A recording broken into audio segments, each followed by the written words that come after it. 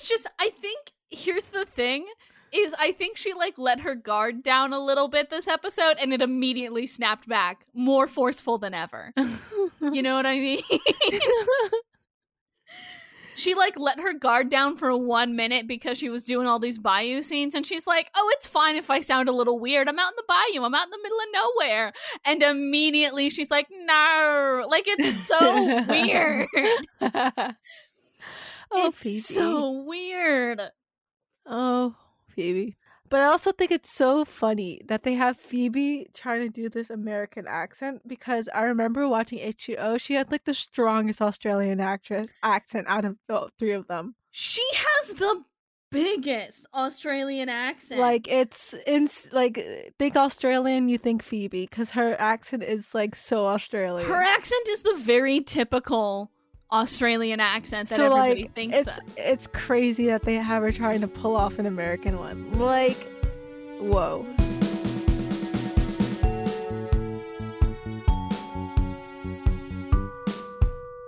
Hey, hi, hello everyone, welcome to AfterBite. It's an Originals fan cast, only 8 years too late.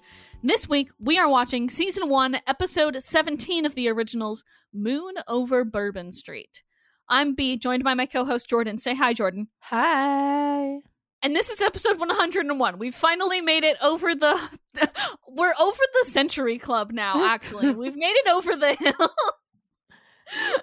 So if you haven't listened, I'm promoting our podcast within our podcast, because if you haven't heard episode 100, it's a fucking banger of an episode. It's a good episode. It's such a good episode.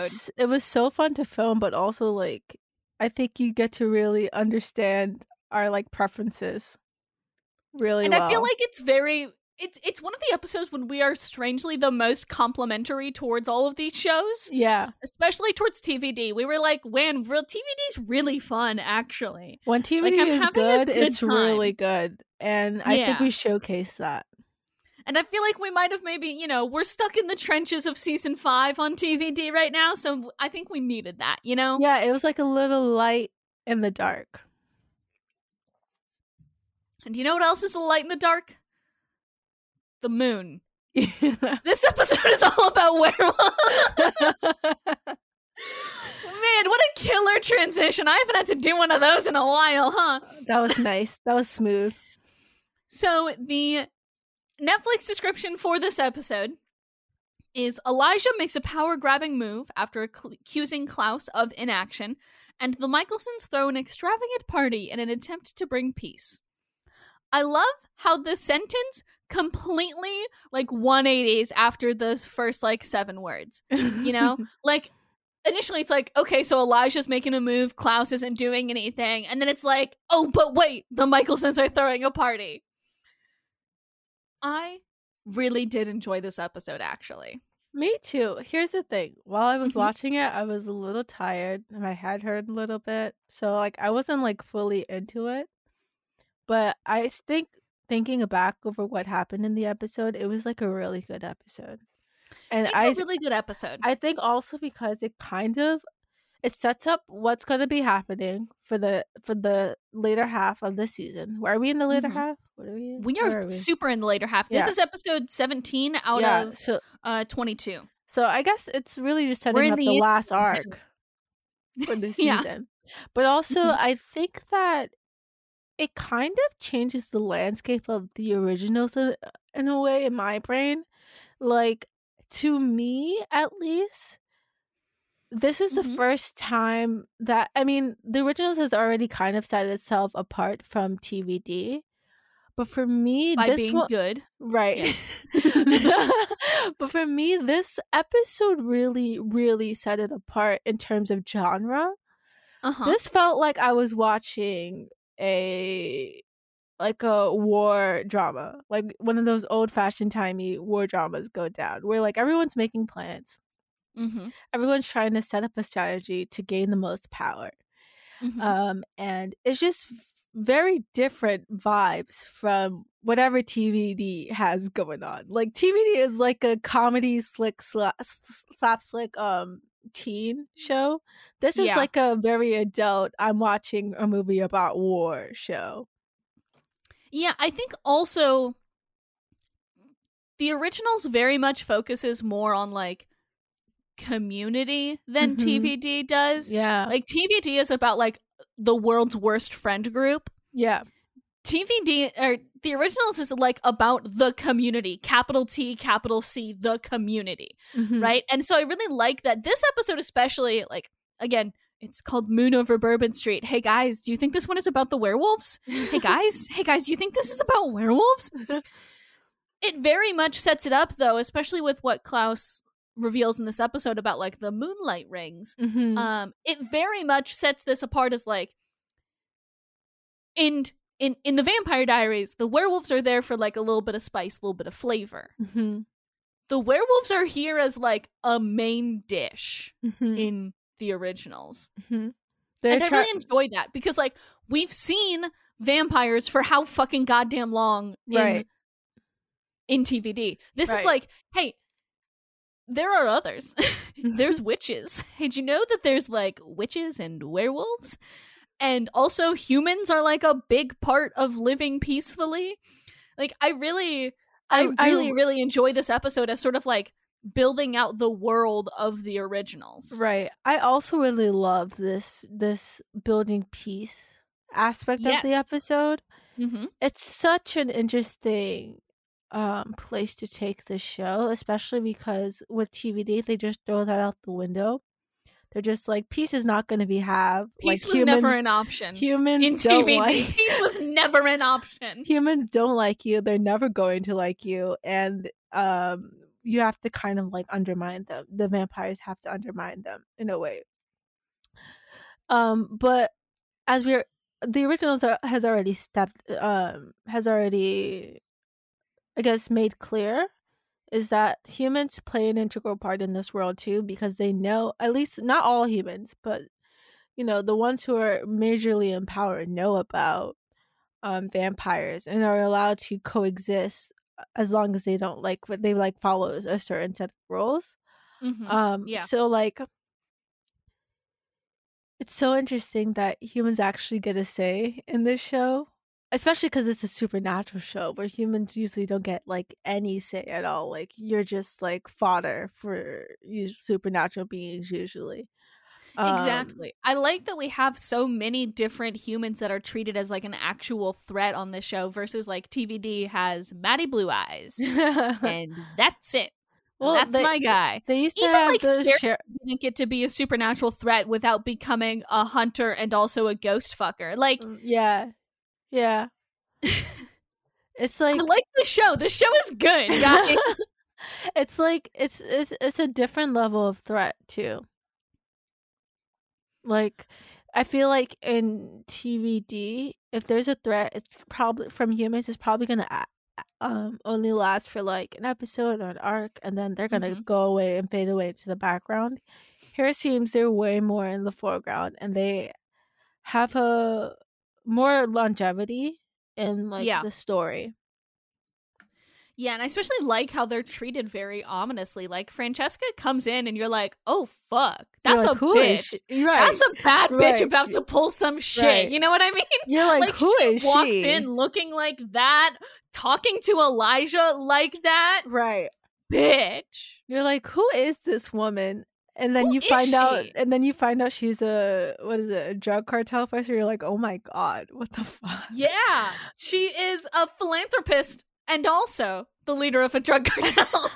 Like, oh my god, just girl bossy things. Like, very much a girl boss, and I do love me a girl boss. You all know I do, and it's so unexpected too because I feel like, again, not to continue the comparisons, but in TVD, the humans are so, like, good in a way, you know? There's not really a lot of gray area. They're like pure of heart, good, pure of heart, dumb of ass, but yes, those are the humans on TVD.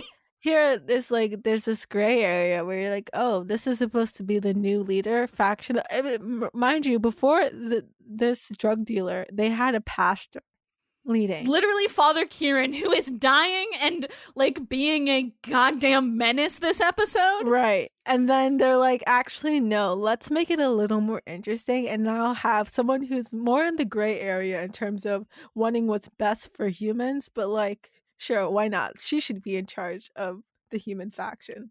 It's so interesting. And Jordan, cover your ears for the next 10 seconds. Okay. To everybody who's watched this show before and is like, oh my god, but you're ignoring X. I know. I'm doing it for Jordan's sake. We are ignoring X. Thank you. Jordan, put your headphones back on. You can come back now, Jordan. Okay. I was going to say, can I come back? I was watching the screen to see if I could come back. Yeah, I got you. I like that you just fully took your headphones off. Oh yeah, I had to take them off because they're so loud. I can't just like cover Ignore my it. ears. Yeah, exactly. Yeah. I had to take them off and then also like close my ears because they were still loud. Okay, so should we actually talk about this episode, which I think generally is very good? Yeah. I have to say, this episode starts with like Klaus doing his broody thing and painting and also kind of fucking Genevieve, who how has she convinced the witches not to kill her to get back their last child? Could not tell you. Like, sure, she's like a powerful witch. Sure, cool. Right. Somebody in that community lost their child. And the only way to get that child back is to murder that bitch? You would not catch me without, like, my knife on me at all times. I am killing that bitch when I get the chance. Right. And it's not murder because she's not supposed to be alive in the first place. Right. It's just putting her back she where she doesn't exist belongs. Anymore. It's just putting her back where she belongs. We don't get any, like, inclination of it this episode. And I don't remember if we do, but, like, how have you convinced the witches not to murder you? They probably are, like, how? Scared of Klaus, no? I mean, like, but they're unleashed now. They have Harvest Girls. They have fucking Monique, who is child soldier number 1. That's true. Like, how has Monique not killed Genevieve yet? Honestly, do I think Monique really cares? No. I think she cares about killing vampires, and I think Klaus would be a good target. So I don't see why Klaus would be the thing to be like, this is what dissuades her from... No, I don't think she has motivation to kill Genevieve. Like, she doesn't care about the last girl. She's back. She doesn't care. Right. She's just like, I got all this power, whatever. I mean, she doesn't even like... What's her name? What's Danielle's name again? Davina. Wow, we both had to think about that one. Davina, though. She doesn't even like Davina, you know? Like, she's definitely does not want another one of those girls coming back. She's, like, over them. How is Genevieve still alive and causing problems and being a hot bitch? Like, I know being a hot bitch and causing problems is, like, that'll get you far. That'll get you real far. But, like, damn. Also, when Elijah walks into the room and finds Genevieve, like, half naked, he's just like, I trust you can find your clothing and the door. And she that's how she's dismissed. She gets dismissed like this 3 times this episode. Oh, yeah. Everybody walks into a room, says, be gone, slut, and then she just vanishes. And you're like, okay, well, I guess it works. Everyone's participating in a little bit of sexism this episode. And honestly, against her, I support it. Because again, I do not know how you are still alive. We get confirmation that before the title card, we get confirmation that this is 1 month after the last episode. Basically, Elijah and Klaus are at odds because Klaus hasn't done anything for the last month except paint. And Elijah's like, fine, fuck it. I will gather everybody to St. Anne's and we will try and hammer out a peace. So, next scene is Elijah and Father Kieran, who is a snappy bitch this episode, and Genevieve and Diego. He has every right to be. And he has every right. He is hexed. Right. He is not having a good time here. Exactly. Elijah, like, walks in and he's like, here are the rules of the city according to Marcel Gerard.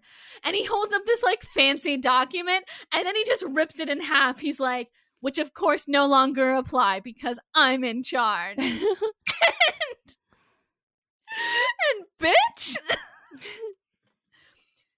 there have been, I bet, many lifetimes in which Elijah has been a theater student. Yeah. Because that shit is some theater kid shit if I've ever fucking seen it. Like, that man has many degrees in theater, period. I mean, he wears a suit all the time. Who else is this traumatic? Who is doing it like him? Truly. Who is doing it like him? In a greenhouse, Monique, the other Harvest girl, whose name is Abigail, which I just learned right now from the transcript. Me too. And Davina are all practicing spells on dried roses. They're trying to like get their roses to return to life. And Monique and Abigail are like killing the game. Davina is not killing the game. She is struggling. And so they're like, oh my god, see, it's easy. All you have to do is try. Davina's like, oh my god, but I am trying. And Luke's like, yeah, trying and failing. Like, this is such just mean girl shit. No, it that really I think it's insanely good. Their whole dynamic is just mean girls. And also, I can totally relate to Davina, because that's me trying to do anything. Me too. I'm also trying and failing. Right. Monique also says like some lines of like, you're supposed to be a harvest girl, but maybe you don't belong here. Maybe you never did. Which gives you some pause of like, they sort of allude to Davina being an outsider amongst the witches even before the whole harvest girl debacle. Mm-hmm. But I don't see that because they showed her being very close with Monique before. And I feel like as long as you got like a bestie like Monique, mm-hmm. that's your bestie right there. Like, you can't be that much of an outsider if you have a bestie. Well, I feel like after them dying, after the whole dying thing, after the whole death and dying thing, I think that Davina and Monique were obviously on opposite sides. Yeah. Of an argument, and like that never got resolved. So like they are no longer besties. Like they are no longer besties. And like probably are not going to be besties for a while because I don't know, just I feel like Monique, especially when she came back, I feel like very much a personality change. No, yeah. Like especially because she was been talking to those like witches down there forever, right? So like they were like busy like brainwashing her and like convincing her of all this stuff. So she definitely like had a personality switch. And that personality switch definitely caused her and Davina to no longer be buddy. So I think it makes sense that like Davina, especially because she disobeyed the ancestors by like staying alive, and then she like came back and like is struggling with all this magic. I think it makes sense that Monique's like, you don't belong here. You're an outsider. I just it's the maybe you never did line that has me like scratching my head. Maybe Monique doubted her in some ways. I don't know. Like in the past. It's just weird. I feel like they sort of like allude to it a few other times as like she was always sort of like an outsider amongst the witches. But like, maybe they never fully like talk about maybe it. It's not really her, but wait, is Sophie? That's her name, right? Davina's I don't know how she's related to Davina either. Is that her older sister? Her cousin? No, Sophie Devereaux was Monique's aunt. Davina doesn't have anybody, as far as we know. Oh, okay. Maybe they're alluding to the fact that she was like an orphan or something like that. To which I say, wow, real original backstory there, but like, okay, because I was gonna say maybe it's because of her relation to Sophie. But like that's Monique's relative. Yeah, that's correct. Monique. Yeah. And again, Monique did murder her. Right, Monique did murder her. And then walk off like a girl boss. Right. So I don't know. It is weird. Anyway, we hard cut to the bayou where the werewolves are having their little fight club. this shows like two dudes are like fighting each other and just like wrestling. And Jackson is he like explains that it's all for like pecking order, and he's already sort of like the alpha. He doesn't need to do that. But this is for like everybody else, I guess.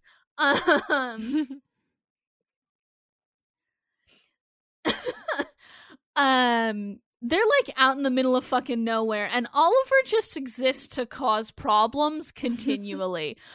Because he like walks up and he's like, word from the quarter is that your boy Elijah's holding some kind of power summit. Guess who's out here in the middle of bumfuck nowhere, not invited? And Haley is immediately, rightly so, I think, suspicious and is like, where the fuck did you hear this? But Oliver's like, don't worry about it. What the point is that we're fucking stuck out here while your vampire boyfriend's deciding who gets what in the city. And we cut back to the summit where everybody's like yelling and arguing, and Haley storms the fuck in, and they like begin arguing again, and Haley and Elijah have this little like back and forth of like giving the werewolves a voice at the table when the werewolves don't technically live in the city proper. They live again in the bayou. Mm-hmm. However, that is because they were pushed out of the city proper by the vampires and witches and everybody else. Right. So I'm really not super sure about Elijah's reasoning here. Oh yeah, no, he totally is like making excuses. Because like, especially something that Klaus says later on about how about like the werewolves, and they're like how there'll never be peace unless they work with the werewolves, because of course they're like have been watching from the sidelines as people have taken over their I guess their like land and property or whatever over the course of how many years, and they've had no say over it. Yeah, there were some allusions earlier in the series about the fact that the werewolves did rule this city once as well. Right. So like previously there was a strong werewolf presence in New Orleans. So just like it makes sense that like, I mean, it doesn't make sense that I don't know why Elijah doesn't think that like the werewolves would want to say and what happens in the city. Like, of course they would.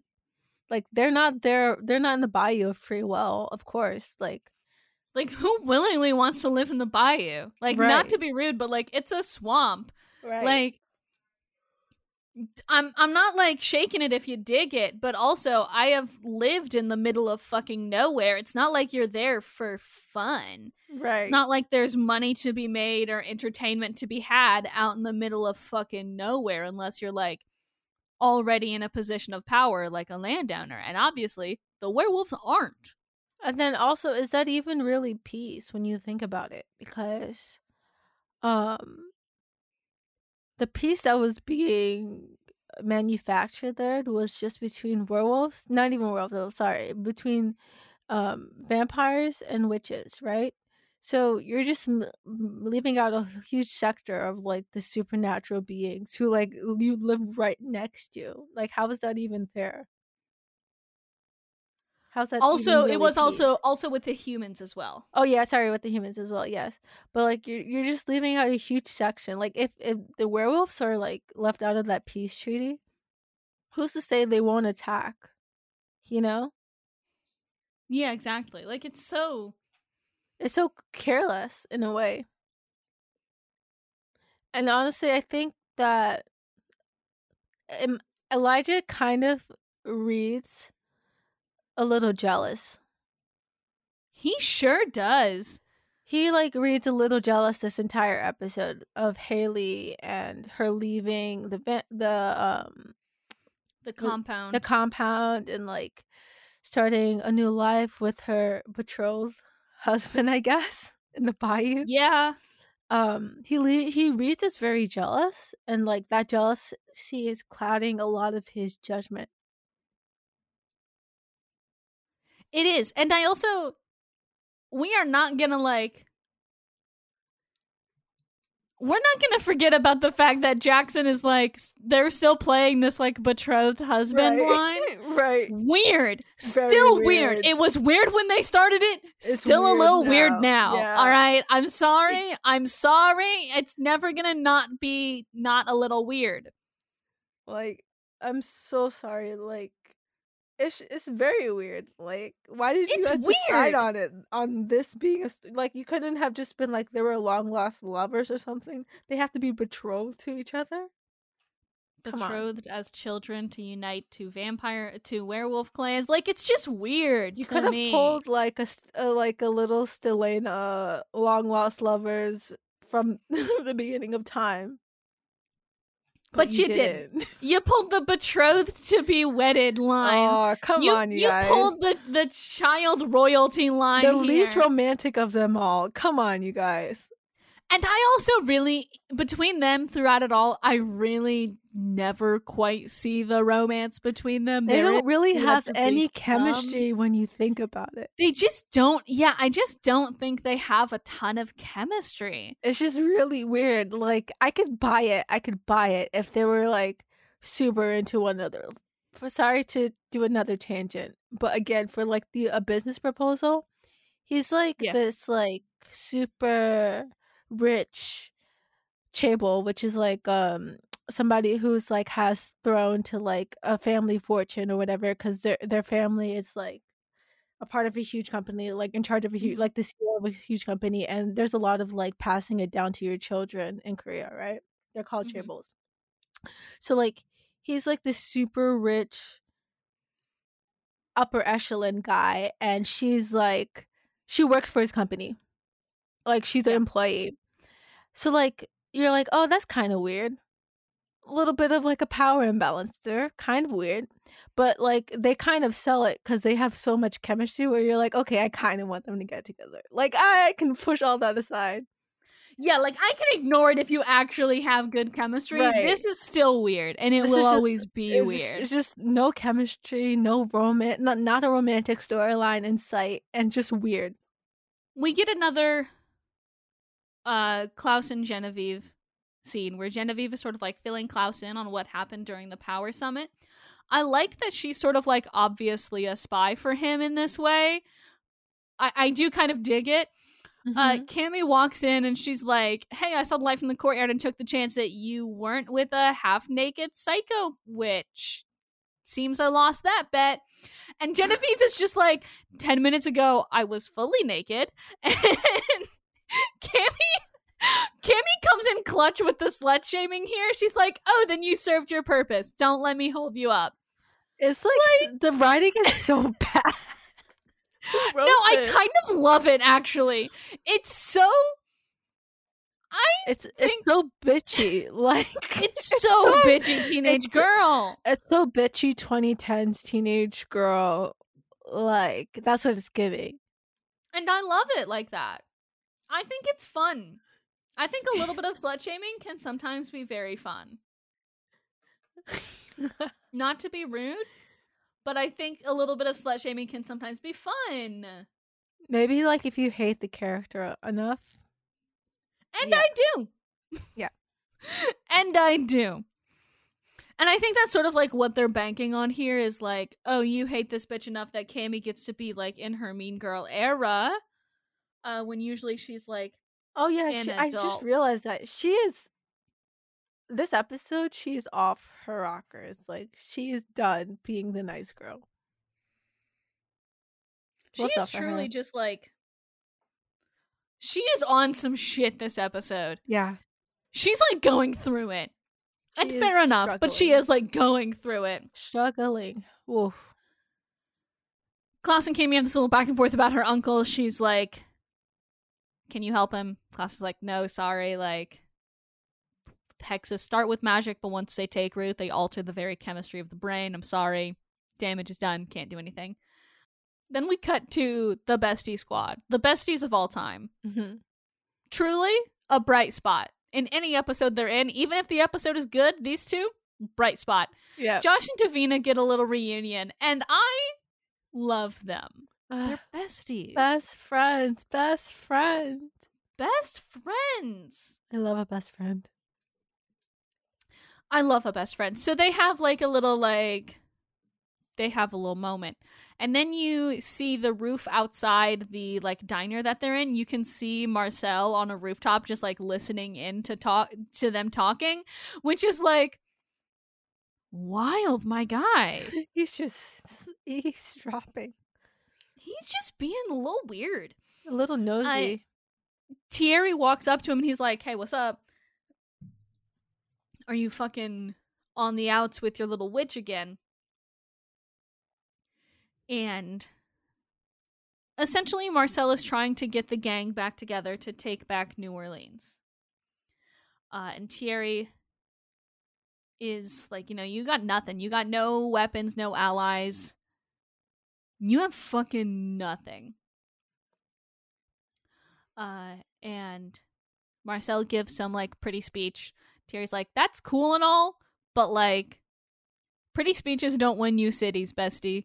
And then like walks away. Oh, they're no longer good friends, huh? They're no longer besties. They're on the outs. Oh, there's a lot of used to be besties, no longer besties, still besties. A lot of that's going on. Yeah, there's a lot. There's just a lot going on. There's a lot of like besties being unbestied and besties re-bestieing this episode. I gotta stop saying the word bestie. I'm sorry. My bad. Can I be real for a second? Yeah. Whenever I see bestie in a tweet, it does make me cringe a little now. I know. It's gotten to the point where, like, unfortunately, I started saying it ironically, and now I just say it, and I'm like, this is awful. Like, saying it, all right, whatever. But seeing it written out, I can't do it anymore. You guys gotta stop. We're not best friends. We're not best friends. We're like, unless Twitter you are my best friend, in which case you don't call me bestie anyway. You call me dickhead. Like, you know what I mean? Exactly. We're not best friends. I don't know. Whenever I see it now, it kind of comes off a little snarky, even though that's not the intention. And just like, you guys, maybe we should stop using the word bestie for people who are not your besties in like real life. Like, I get it, you're trying to be close with somebody, but like, if you're really close with someone, do you really call them bestie, or do you call them what like B said, dickhead? Let's be real. I feel like some friends groups have other names, but dickhead is. I mean, you just call somebody. Is what my friends call me. You call somebody by like a nickname or by like a group assigned like "I'm fucking around with you" name, Yeah. But like, a group assigned fuck around. Yeah, I'm familiar.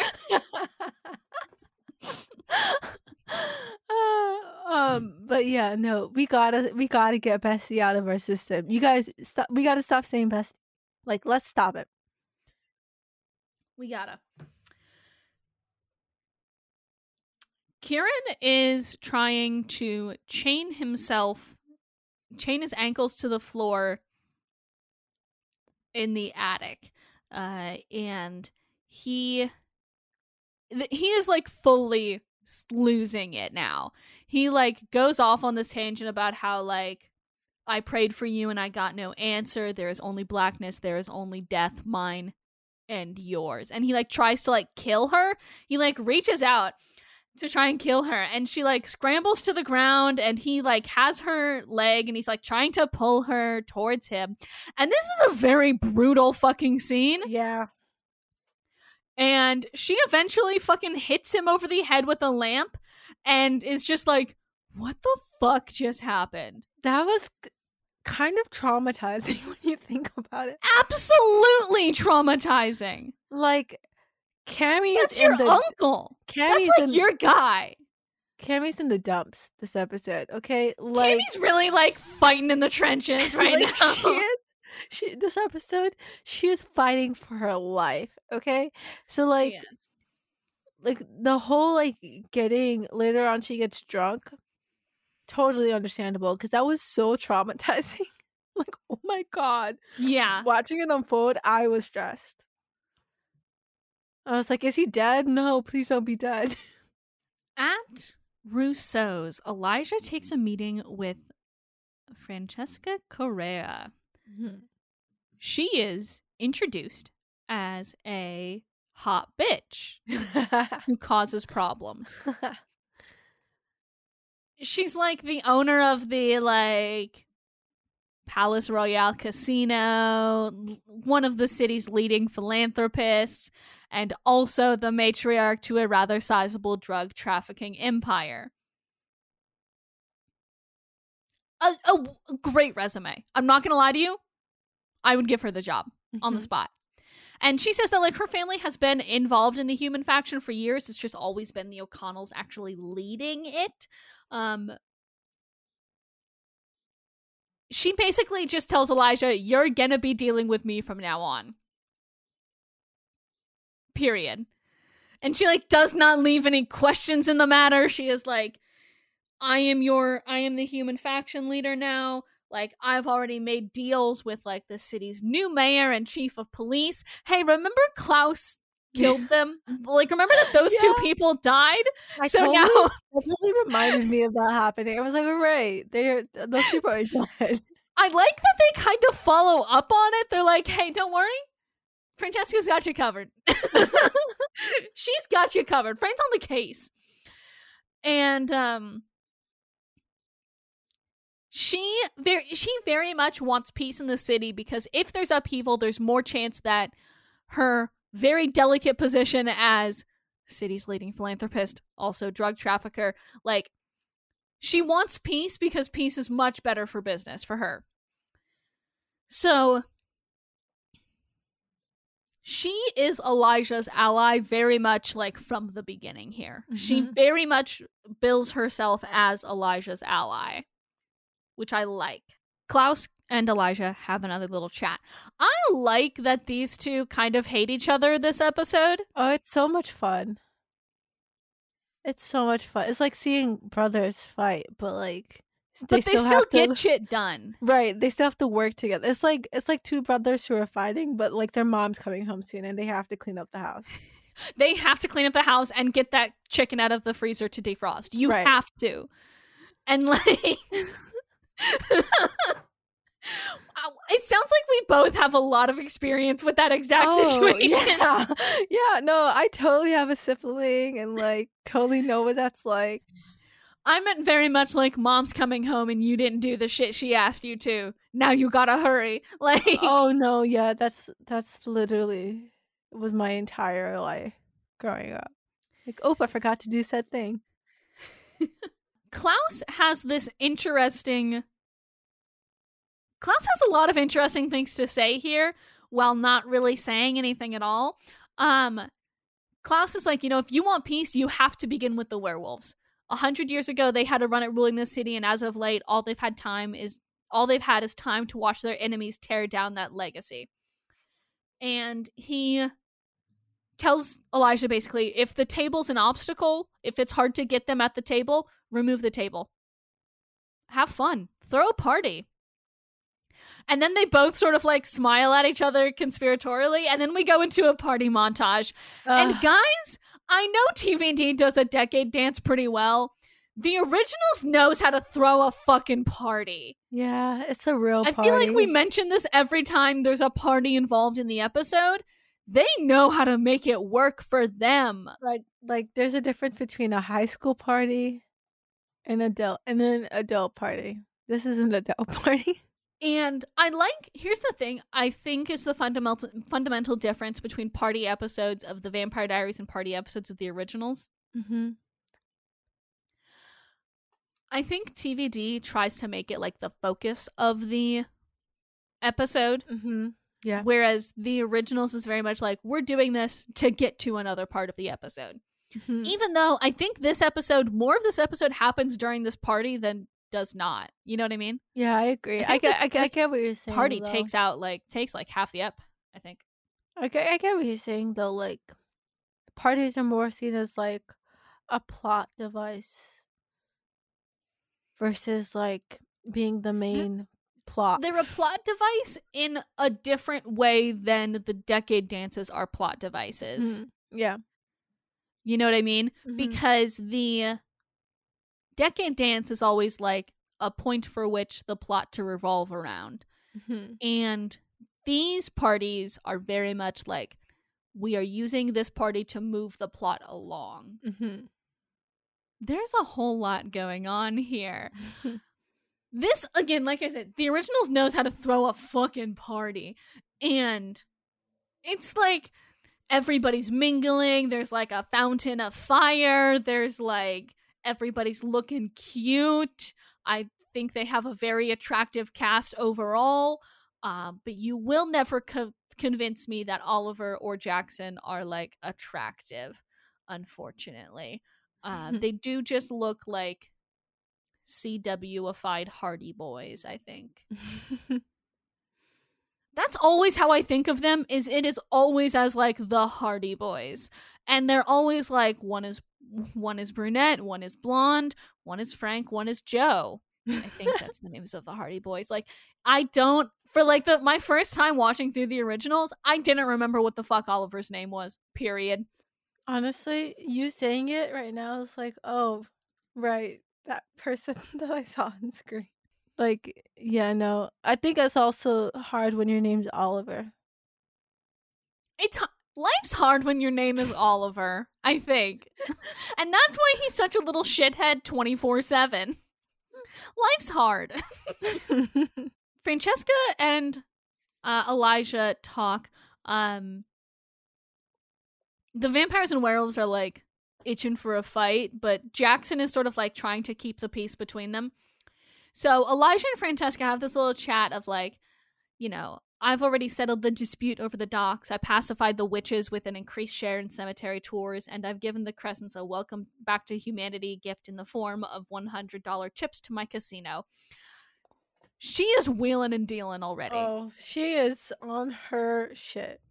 She is on her girl boss shit, actually. She knows what she has to do and is willing to do it.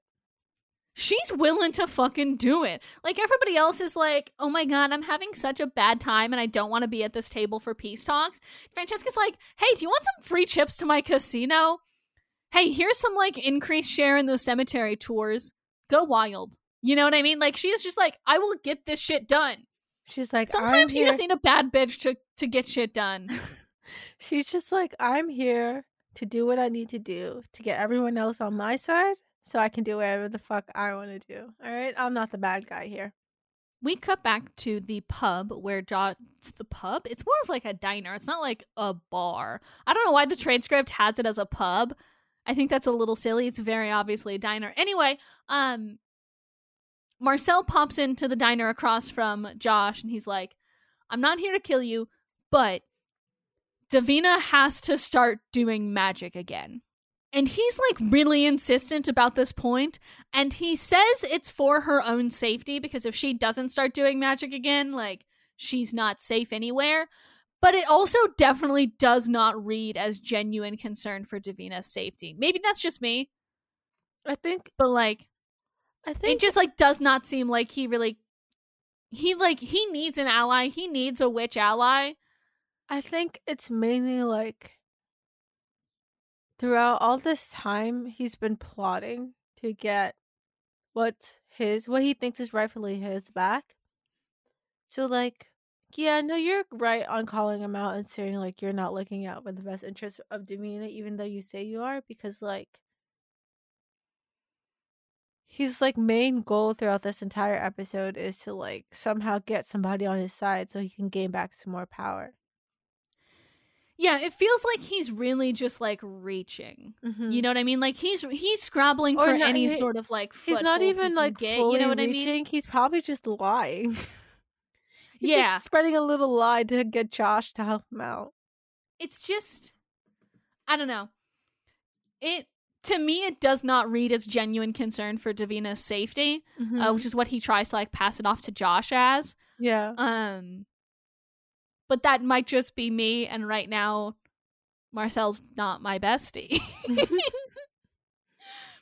But that's okay. He was before, and he will be again. And back at the party, Diego is ready to start some shit. And we learned Diego sort of like the cliff notes of his tragic backstory. Werewolves killed his whole family. His sister bled out on the floor right next to him. The only reason that Diego survived is because Marcel came along and turned him into a vampire before he bled out too.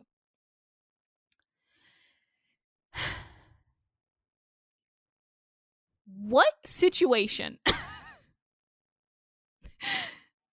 Can we theory craft a little bit? Because what situation is a werewolf pack coming through town, just murdering some people willy-nilly with a vampire hot on their tails? Like, why are they doing that? Why are they killing so people? Unlikely? Yeah. I know that they just needed a reason for Diego to hate werewolves more than anybody else hates werewolves. Cool, great, fine, valid.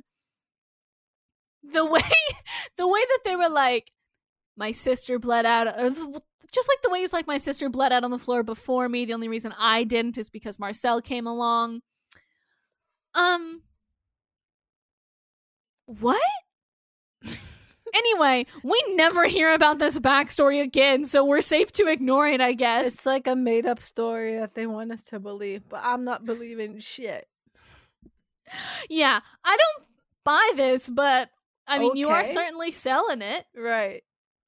Elijah makes some thinly veiled threats at Jackson for Jackson's sort of like disruption of the peace. Genevieve and Klaus have this little discussion before Klaus sort of like notices Jackson walking up the stairs and is like, hey, BRB, gotta go. And you don't understand what's going on until you see Jackson in Klaus's painting study. And they have this back and forth, and Jackson makes this point of like, okay, so Klaus is like, our hearts are more similar than you might realize. You see, long before I evolved, mine beat as a werewolf, etc., etc., etc. Shit that we already know. Klaus also says, I know your power, I know your burden. I'm here to take the ladder away. Weird way to word that, but okay.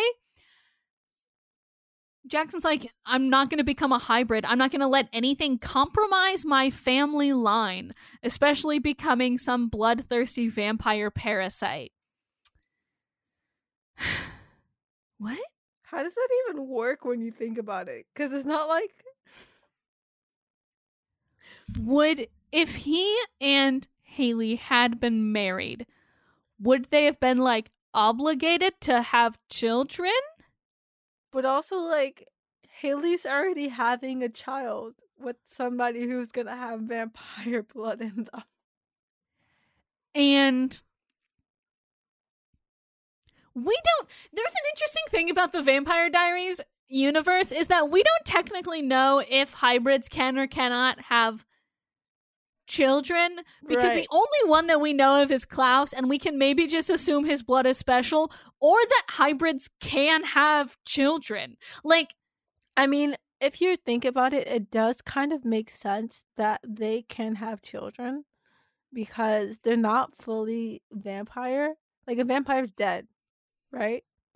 But like, yeah, and so the reason that vampires can't have children is because they are technically dead.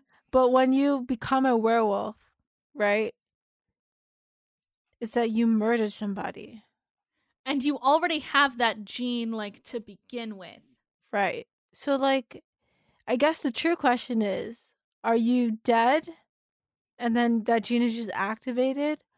Or are you dead, but that gene is activated and then you're kind of like, I don't know. There's like, because in order to become a vampire, right? You die and then you have to drink the blood of a human, right? So, like, yeah, so your base state as a vampire is dead. In order to, quote unquote, activate the vampire gene, if we were to think about it like that, you would need to die first. Yeah, and then you would have to, in order to activate the werewolf part, you would have to drink someone to completion of killing them, or just kill them in general, right? Yeah, you have to kill somebody. So maybe is the base state of vampires dead, the base state of werewolves is alive. So maybe there's like some in between. You're sort of just like, maybe you're just like PEMDASing down to be like, okay, well, technically werewolves are still alive so they can still have kids. Yeah, that's what because I'm it's kind of never thinking. Confirmed, but technically Klaus was a hybrid and did have a child. Like maybe the gene activates something that makes you a little bit more alive than an actual vampire. Than like a regular human, maybe. Yeah. Because you were never a regular human to begin with. Right. They never say anything. I just think this is a weird line from Jackson.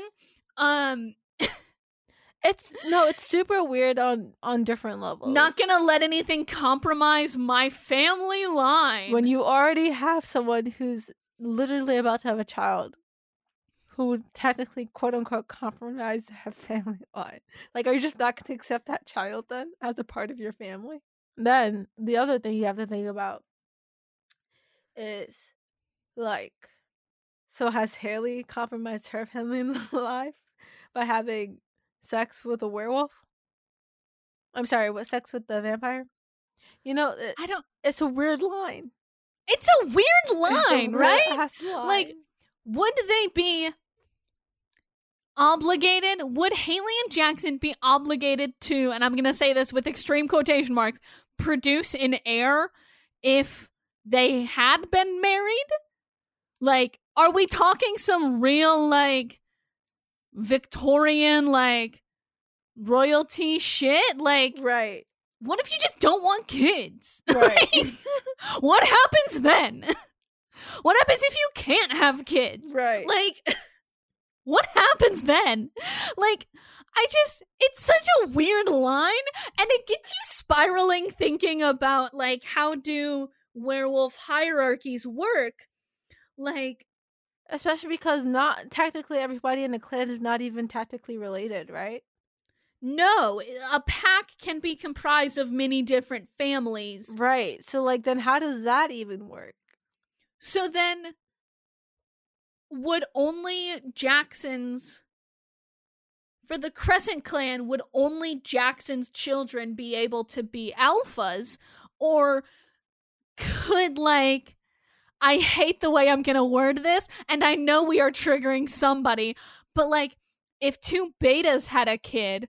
Could that kid be an alpha, or would it just be always a beta forever? You know what I mean? Yeah. Like, it's just so weird to think about, and it's such a weird line. It's just such a weird line. It's just such a weird line, you guys. This fucking show, dude. Klaus and Jackson have some more back and forth. Klaus is like, I'm not trying to undermine Elijah's venture. I'm supporting his vision. Vampires destroy life to survive. Witches are only as powerful as their dead. But the werewolves have thrived because their strength comes from family unity. The safety of that unity is what I want for my unborn child. The painful truth is vampires are the antithesis of unity. Such a weird... Another weird line. Vampires are the antithesis of unity. Here's why I think the line kind of works better for Klaus. Mm-hmm. Is because, like, he's seen how over the course of their entire lives, the Michelson family has split up. And I think he's still reeling from, like, the betrayal from Rebecca, honestly, and Elijah. So he's like, vampires are the antithesis of loyalty because, like, he lost his sister. But if you really think about it, that's not why that happened. It's not because you're a vampire. It's because you yourself are too controlling and have abusive tendencies. I feel like this line is very much Klaus having a lot of unchecked mental issues for millions of years and then being like, but everybody else is so mean. Like, no, my brother in Christ, you are paranoid. Klaus pulls out a ring. Now, this is a callback, I believe, from when he found that other werewolf in the town the night of the storm. He pulls out Carrie's ring, which is I think, what the fuck is his actual father's name? Anders or something like that. Anyway, he pulls out. Ansel is his father's name. There we go. Jesus. I was like, sorry, I just had to check the wiki. I was like, what the fuck is that guy's name? So this is technically Ansel's ring, and it is a moonlight ring. So daylight rings shield vampires from the sun. So why not a moonlight ring to protect vampires from the curse? Think about it. No more breaking bones, no more losing control to the beast within. Which is like so like rudimentary. When you hear it, you're like, okay, yeah, of course. But also it hits real hard. Right. It hits good. Right. This is that good dumb shit, you know? I've been waiting for some of this. They're like, you guys think you're so clever. It's kind of funny that you guys think you're so clever for this. You're like, ha ha ha. Look what we came up with. It's not that clever, but it works. It works really well. Thank you for this. It's cool. It works really well, especially when you compare it to the daylight rings from vampires, which, like, don't do that much. Right. Like, congrats, you can go out in the sun now. These rings make it so that you're way more powerful and you don't have to turn during the full moon. Whoa. Cool ring. Cool fucking ring, dude. Cool. Also, I don't think this play from Klaus would have worked on anybody but a Crescent Wolf, and especially Jackson. Oh, because Jackson just spent so long as a wolf. Right. He's only had a month as a regular human. Hey, also, what happened to all those wolves' credit scores? What happened to all their stuff? They're living out in the bayou. It doesn't matter anymore. Yeah, but like... Imagine trying to get a job and having to explain the, like, 5-year gap on your resume. You're just like, yeah, I know I technically just one day up and disappeared from my other job. Don't worry about it. I was just a wolf. Like, what? What happened to your credit score? Maybe you can play it off as going missing. If somebody, like, filed a missing report once you turned into a wolf.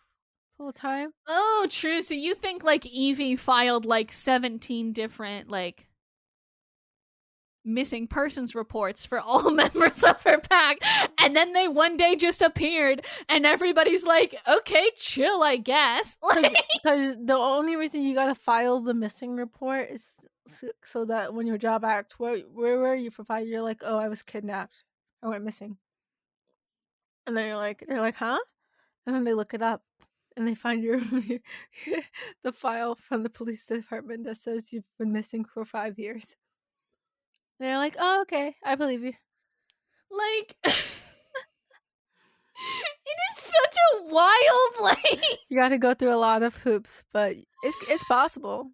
Imagine spending your one day of a month that you are off from being a werewolf filing a missing persons report for yourself. Like, I just think that's so funny.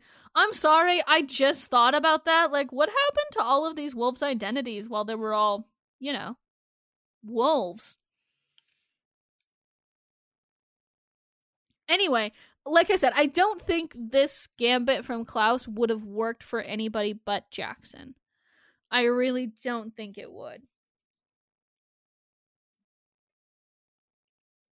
Also, which now is interesting to me because both of the like top wolves we've seen, Jackson and Oliver, are now making deals with some sort of outside entity.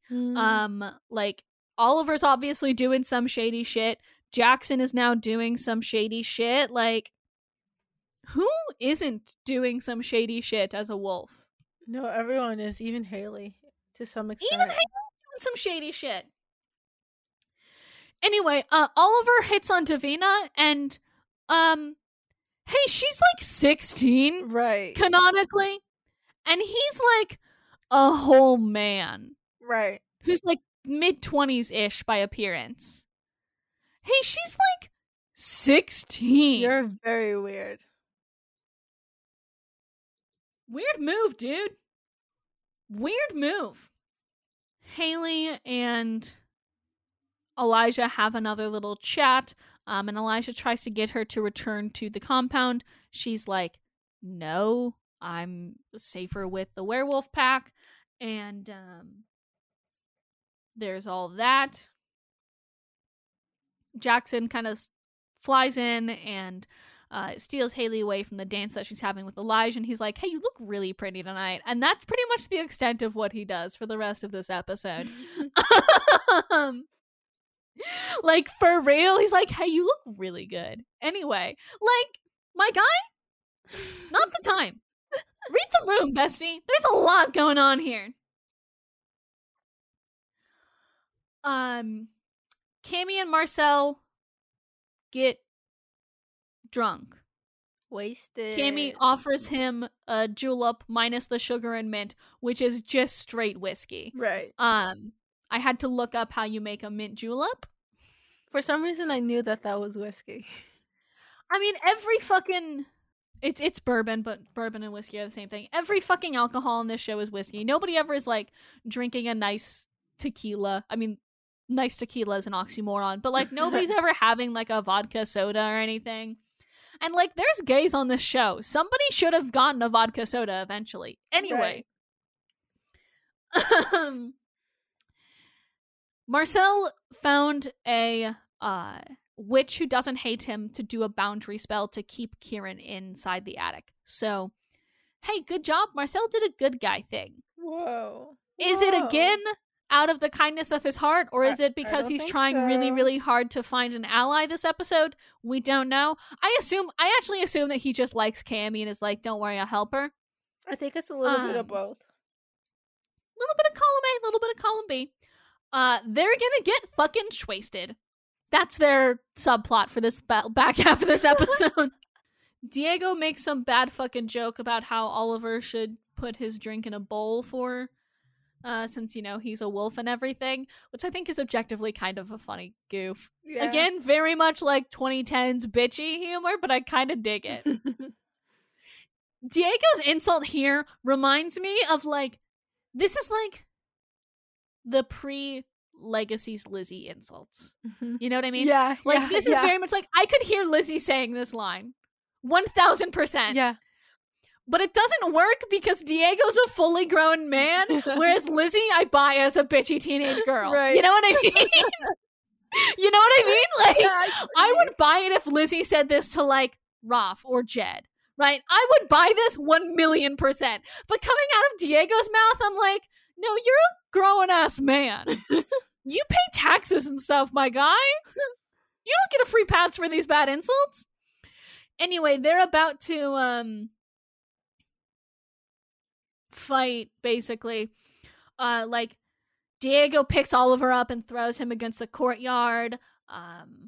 Oliver pins Diego against a wall. Elijah appears and pulls Oliver off of him before, like, pushing Oliver against a table.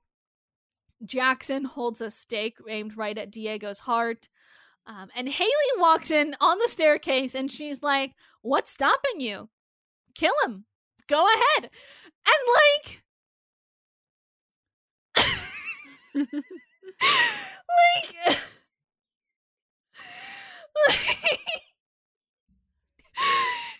Francesca is standing next to Klaus and she's like, are you gonna intervene? And Klaus is like, fuck no, this just got good. And then they, like, cut to commercial, which I think is so funny. Like, fucking kill him. Cut to commercial. It's so good. This show has funny timing sometimes, and I think putting a cut to commercial right after go ahead, kill him is very good, actually. Haley has this speech about how, like, you know, everybody's fucked each other over. Like, so maybe you should just, like, forgive and move on from this moment forward. Anyway, we cut back to the Bestie squad, to Josh and Davina. And I know that Bestie is kind of cringy, but I am going to keep calling them the Bestie squad because I think that's the only way to, like... It's not cringy in the way that you're using it now. It's only cringy when you're actually using it to refer to an actual person. Yeah, these two are the Bestie squad, though. Right, exactly. Josh has this like funny thing while they're like trying to Davina's again trying to make this rose live, and Josh has this like story about like how his first boyfriend, his only boyfriend, got him roses for Valentine's Day one year, and Josh's homophobic parents found them and tried to shred them, basically. And he's like, if your family doesn't like you the way you are, fuck them. You got me, you got Cammy, you have Marcel if you want. And again, Marcel did use her, so I'm not sure that she fully has him. But okay. And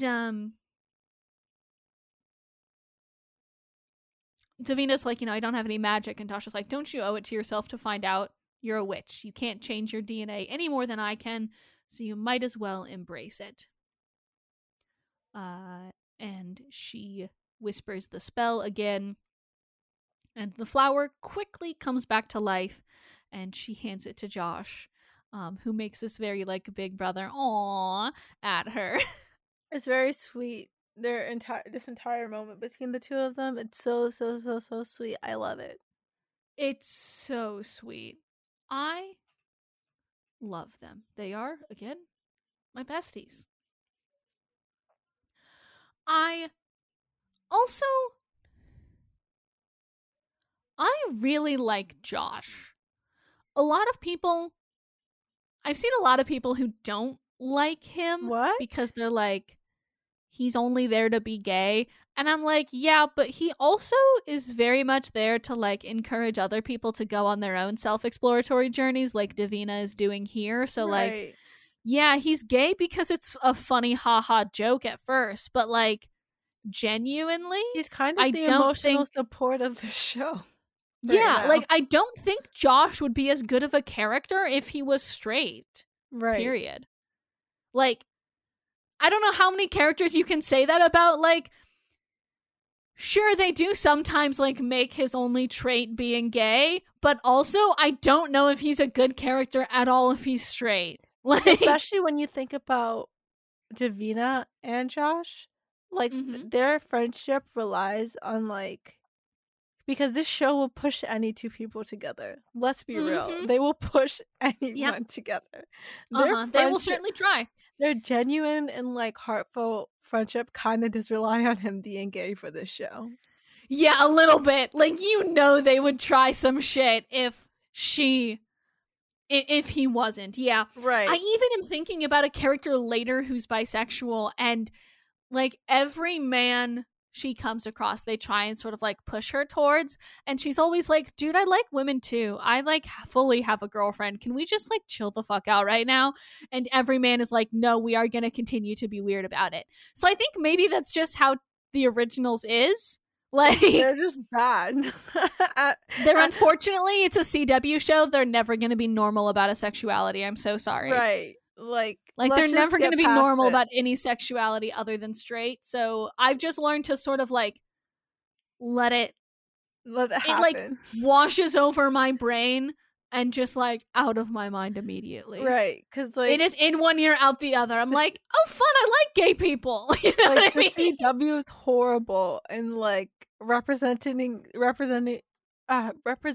3D characters with like sexualities other than straight. Like they're so bad at it. They don't have one show that does that well. Yeah.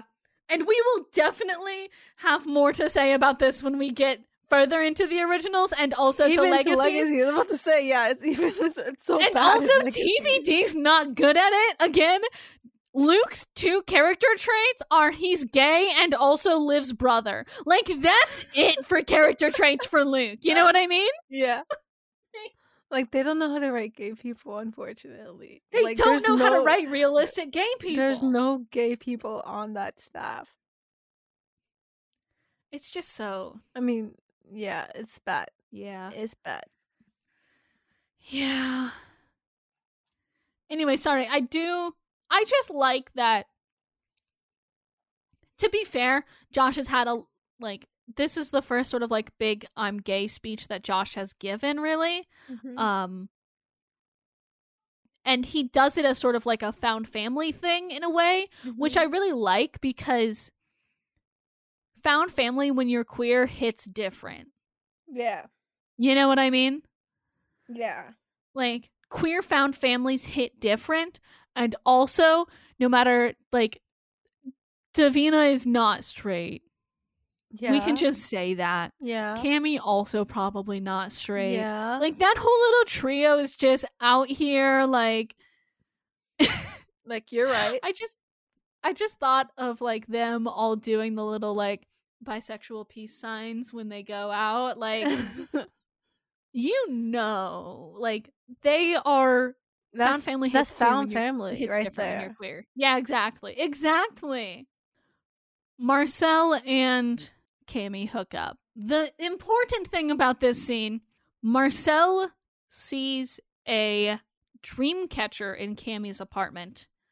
And we see a shot of Genevieve holding a similar dream catcher, allowing her to spy on Marcel and Cammy having sex. Mm-hmm.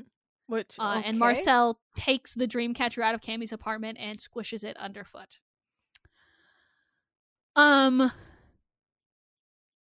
Hey guys. Yeah.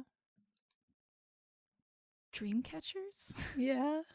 We're not gonna have a large discussion about this, but do just know they aren't like some funky witchcraft thing. They are things that are important in Native American culture, and misappropriately used in this instance. Obviously. I mean, if we're being honest, I feel like we could say that about a lot of things in witchcraft in this show. I think they use and sort of like, they kind of like pick and choose from like everybody at some point. But I feel like dream catchers are one of those things that like is easy to spot for me anyway. But like they pick and choose and probably misappropriately use a bunch of different cultures when making witchcraft in this game. If you think about it, dream catchers are misappropriately used a lot. Not only in TV, and but it's like a really, it's a big problem. Anyway, back on the rooftop across the diner, Marcel meets with Thierry again, and Marcel's like, his little speech is, I think, very good. Marcel says, "You said I had nothing," to Thierry, by the way. Thierry is who he's doing all this speech to, by the way. Marcel's like, you said I had nothing. You were wrong. I had the same thing that I had when I rebuilt this city from ashes the first time. Everything to gain, nothing to lose. I'm making inroads, allies. Why can I not read today, Jordan? You are struggling. I'm making inroads, allies, not the least of which is Davina, and I'm not leaving this roof until I can count you in two. Besides, let's be honest, T. I'm all you've got. I know those vampires, they didn't just leave the compound, they left New Orleans. And Tyr's like, all right, so it's us against the world? And we're supposed to, we'll get a third and a fourth, and pretty soon we're going to have that army. I think this line is why I don't completely trust him re Davina. Mm-hmm. I agree. I'm making inroads, allies, not the least of which is Davina. Again, you haven't had a conversation with Davina, my guy. My guy? You're using people to talk to her. You're using her again. Right. Basically. We get a closing montage of Klaus painting. He stares at his painting, and then he looks over and he grabs some silver paint, and he gets to work painting a moon over New Orleans. And he's like, all change begins with a plan, the success of which depends on several things. Depth of commitment, passion for one's cause, willingness to embrace a new path, determination to overcome any obstacle, and in some cases, even making unnatural alliances. So we see at the compound, the leaders of the 5 factions, Elijah, Diego, Genevieve, Francesca, and Haley, have finally drafted their peace treaty. They each cut their palms and dip their blood into an inkwell in order to sign the document with a mixture of all of their blood. What do you think? I'm no chemist. Mm-hmm. Or ink connoisseur. Mm-hmm. I feel like a pretty well-known thing that happens to blood is that it clots. Mm-hmm. And they're just like putting this in an inkwell and hoping for the best? Was the ink black when you put your blood in there? Was it red when you put your blood in there? Like, what's going on here? They'll really be doing anything. I'm so sorry. They're really just out here doing some shit. Like, they'll do anything just to make sure that it's a blood pact. I'm so sorry. They literally will. They will be doing anything to get some blood in this bitch. And I'm not fucking having it. I'm not fucking having it.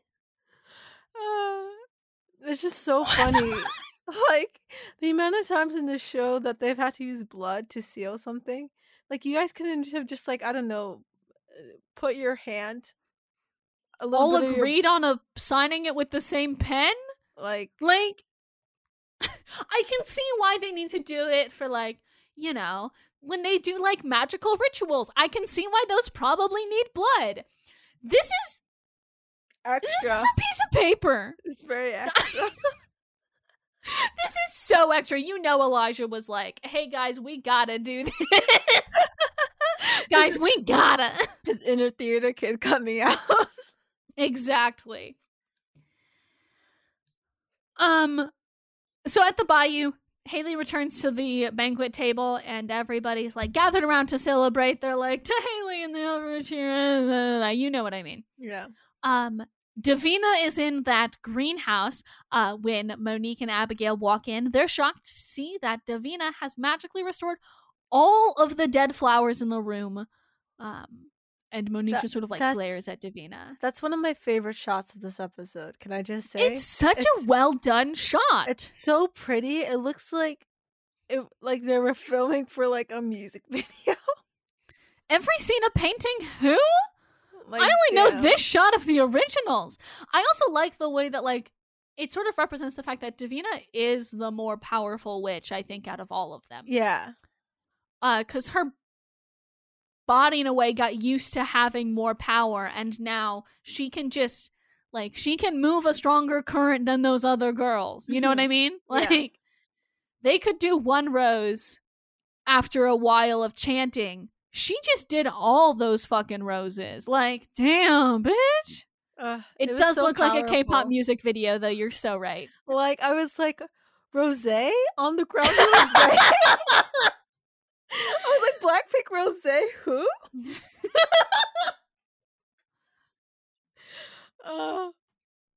If you got it, if you get it, you get it. Like, you know exactly what scene I'm talking about from On the Ground. Elijah enters with the signed peace treaty and the inkwell, and he walks up to Klaus and he's like, sign it.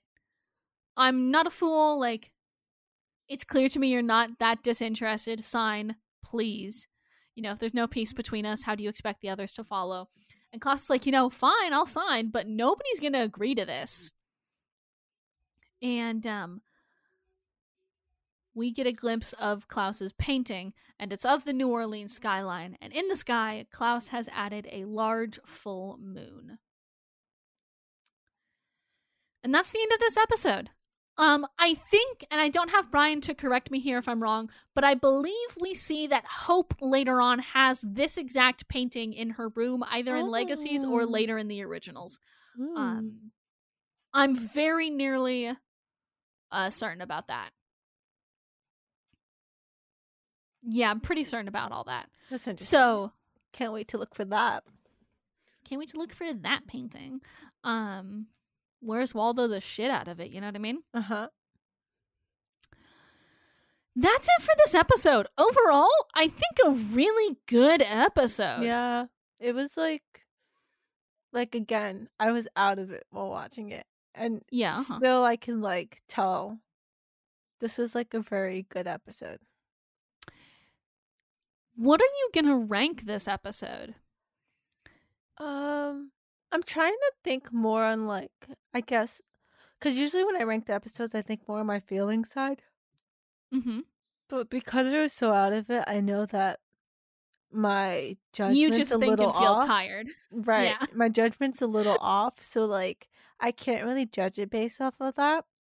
So I'm just gonna judge it based off of like our conversation today, the structure of the episode, I overall really like this episode. overall vibe of the episode. And I think it was like really well done.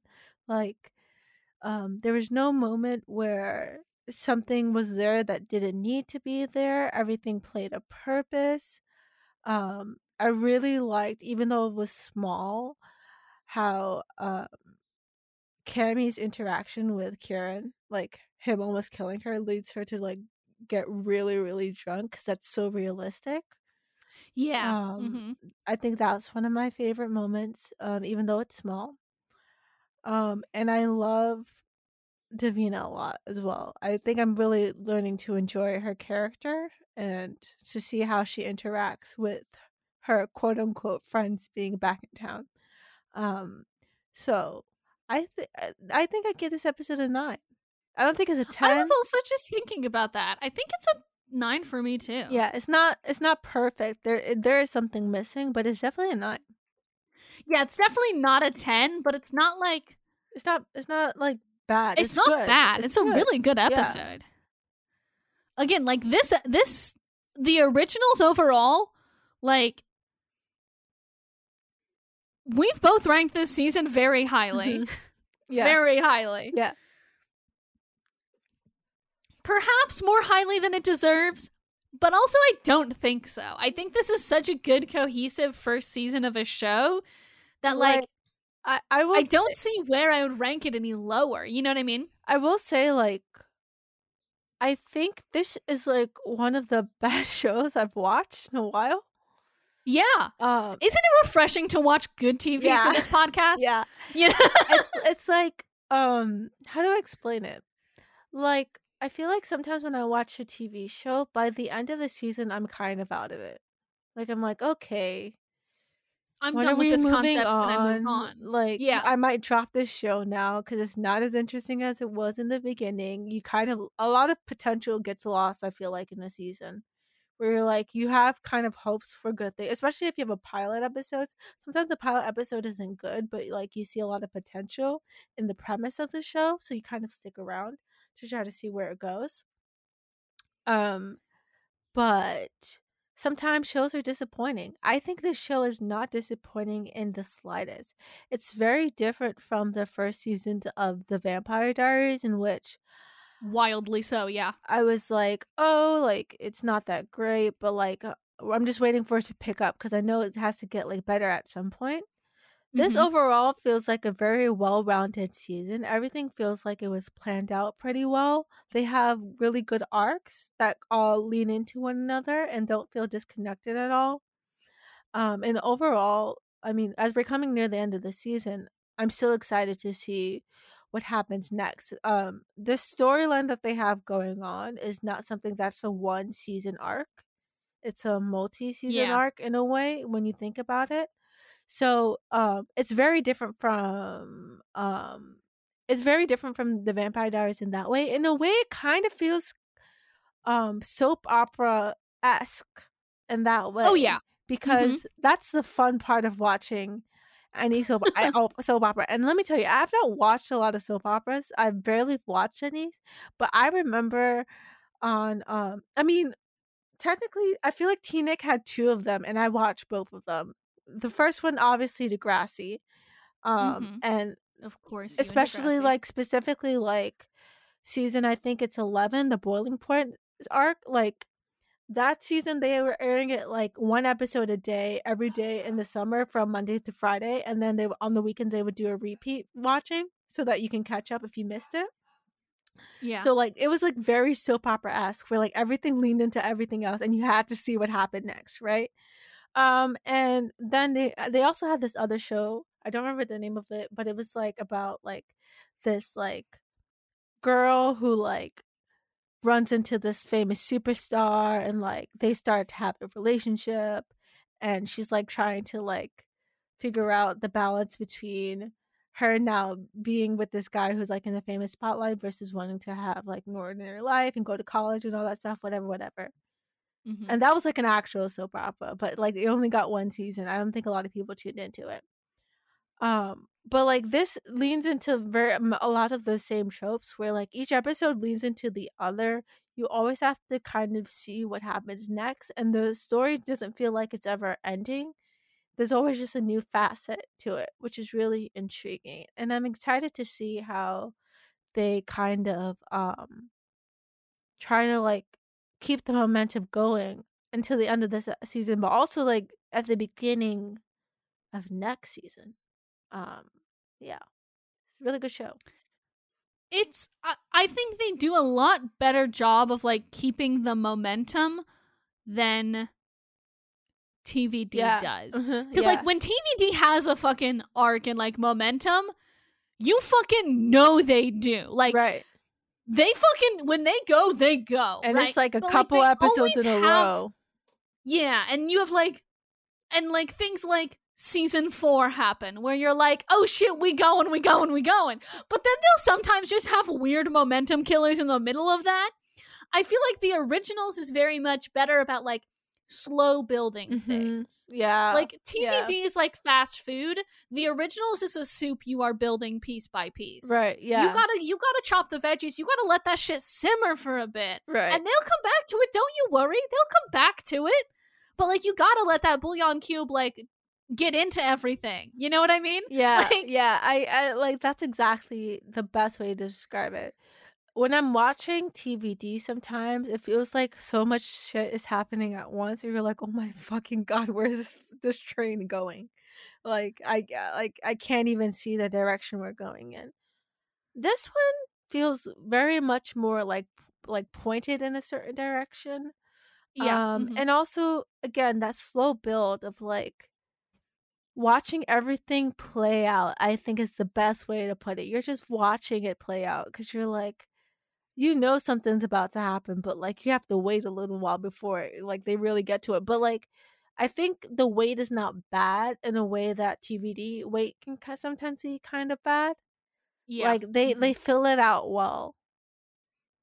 Yeah, and I think they always like have enough different veggies on the chopping block to keep you interested. If somebody's not doing this episode, you know, somebody else is about to be scheming, right? Like Klaus doesn't look like he's doing anything. He has this weird little moment where he's about to make an ally, and then he does, and that only happens in like 3 minutes of the episode. He's not in this episode very much at all, really. Like, I just think the originals is so good at playing this like slow build of like, you can kind of see where everything is going, right? They still got some twists around the curve, but like, you know this soup recipe. Right. You know some shit's gonna happen. You just don't quite know how it's all gonna taste in the end. Right. And I think that's kind of the best part about it. It's like there's this slow build and you can kind of see where you're going, but it's like everything's a little bit foggy. You know the general direction, but you're not sure what exactly is gonna happen when you get there. And I think that's the best part of the originals. And they do this a lot. Like, again, overall, I've said this before, I like the originals way more than I like TVD. I think the originals overall is just a better show. It has less bad episodes than TVD does. Like TVD, like most of season 5 and 7 and 8 are like not good episodes. So like the quality, the floor is much higher, I think, for the originals than it is for TVD. When you think about it, makes it a lot better. It's so crazy that this is a CW show. It is wild that this is a CW show. Like, whoa. I'm watching a CW show right now.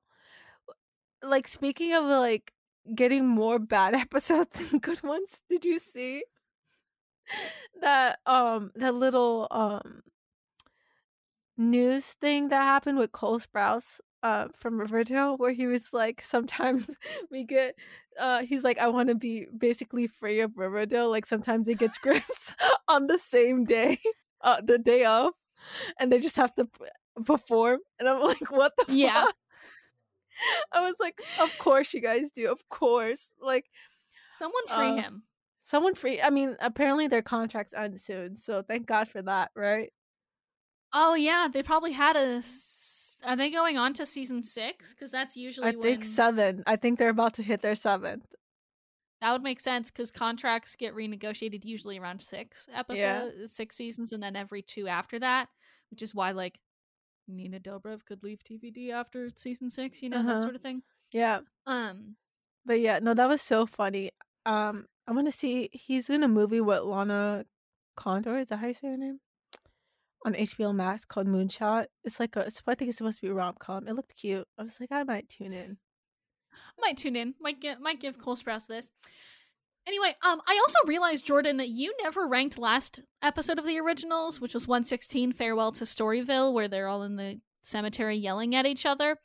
Oh. And I think you mistakenly watched this on a week that we were supposed to watch TVD, and you were like, wow, this is such a good episode. Do you remember that? Yeah, no, I totally remember that. I think I missed this episode, but yeah. Because I gave it, for reference, I gave it a 9.5. Brian gave it a 9.75. So what's your ranking on that one? Honestly, I don't remember how much I liked it. I just remember I liked it a lot. I'll give it a 9.5. Yeah. All right. Solid. Your average ranking this season is a 9. Straight up. Yeah, no, it's just a 9. That makes sense. And mine is like a 9.4 and Brian's is like a 9.5. Like, this season's very good, you guys. Yeah. It's like, I feel like talking about it doesn't necessarily always do it justice. Like, take a weekend and just park your ass in front of your TV and watch season 1 of the originals. And then you'll get it. It's genuinely really good. You'll get it. You'll really, really get what we need. Because, like, you'll understand. It's such a good episode. It's like such a good season of TV. It's just such a good season of TV. We're going to go back to a not great episode of TV, though. Actually, this might be one of the ones from season 5 that Brian said that everybody likes. Maybe. I can't remember. Next week on Afterbite, we're going to be watching The Vampire Diaries, season 5, episode 17, Rescue Me. I don't remember anything about this episode. I can only assume it's probably not good because not much of season 5 is good. We actually have ranked some episodes individually really highly, but I think a lot of these rankings are situated in the fact that, like, this season overall is kind of dog shit. Mm-hmm. And so, like, when there's something good, we're like, wow, incredible! You know what I mean? It's like a diamond in the rough. Yeah, like, in the same way that I think we will look back on some episodes in season 5 fondly when we do our final bracket challenge. Mm-hmm. I don't think there will be a lot of arguments between like season 5 versus like season 3 episodes, you know what I mean? Yeah. So there's always that. That'll be next week on Afterbite. Until then, if you head over to patreon.com/Afterbite, you can support us. You can also head over to Twitter at AfterBitePod. And if you have like any questions or like corrections for us, you can always just like tweet at us or slide into our DMs. I do monitor those, so I do keep an eye on those. So if you want to slide into our DMs with like corrections to tell us we're fucking stupid about things, do so. Please. I will warn you though, if you're rude, I'll be rude back. I'll roast you on the Afterbite Twitter account. I don't care about professionalism. Not in this house. This is not a professional environment. This is not a professional environment. Not at all. That's next week. Until next time, y'all. What do we say now at the end? Stan Luna? Stan Luna! If you guys want to support Luna on Queendom that they're going through right now, I'll give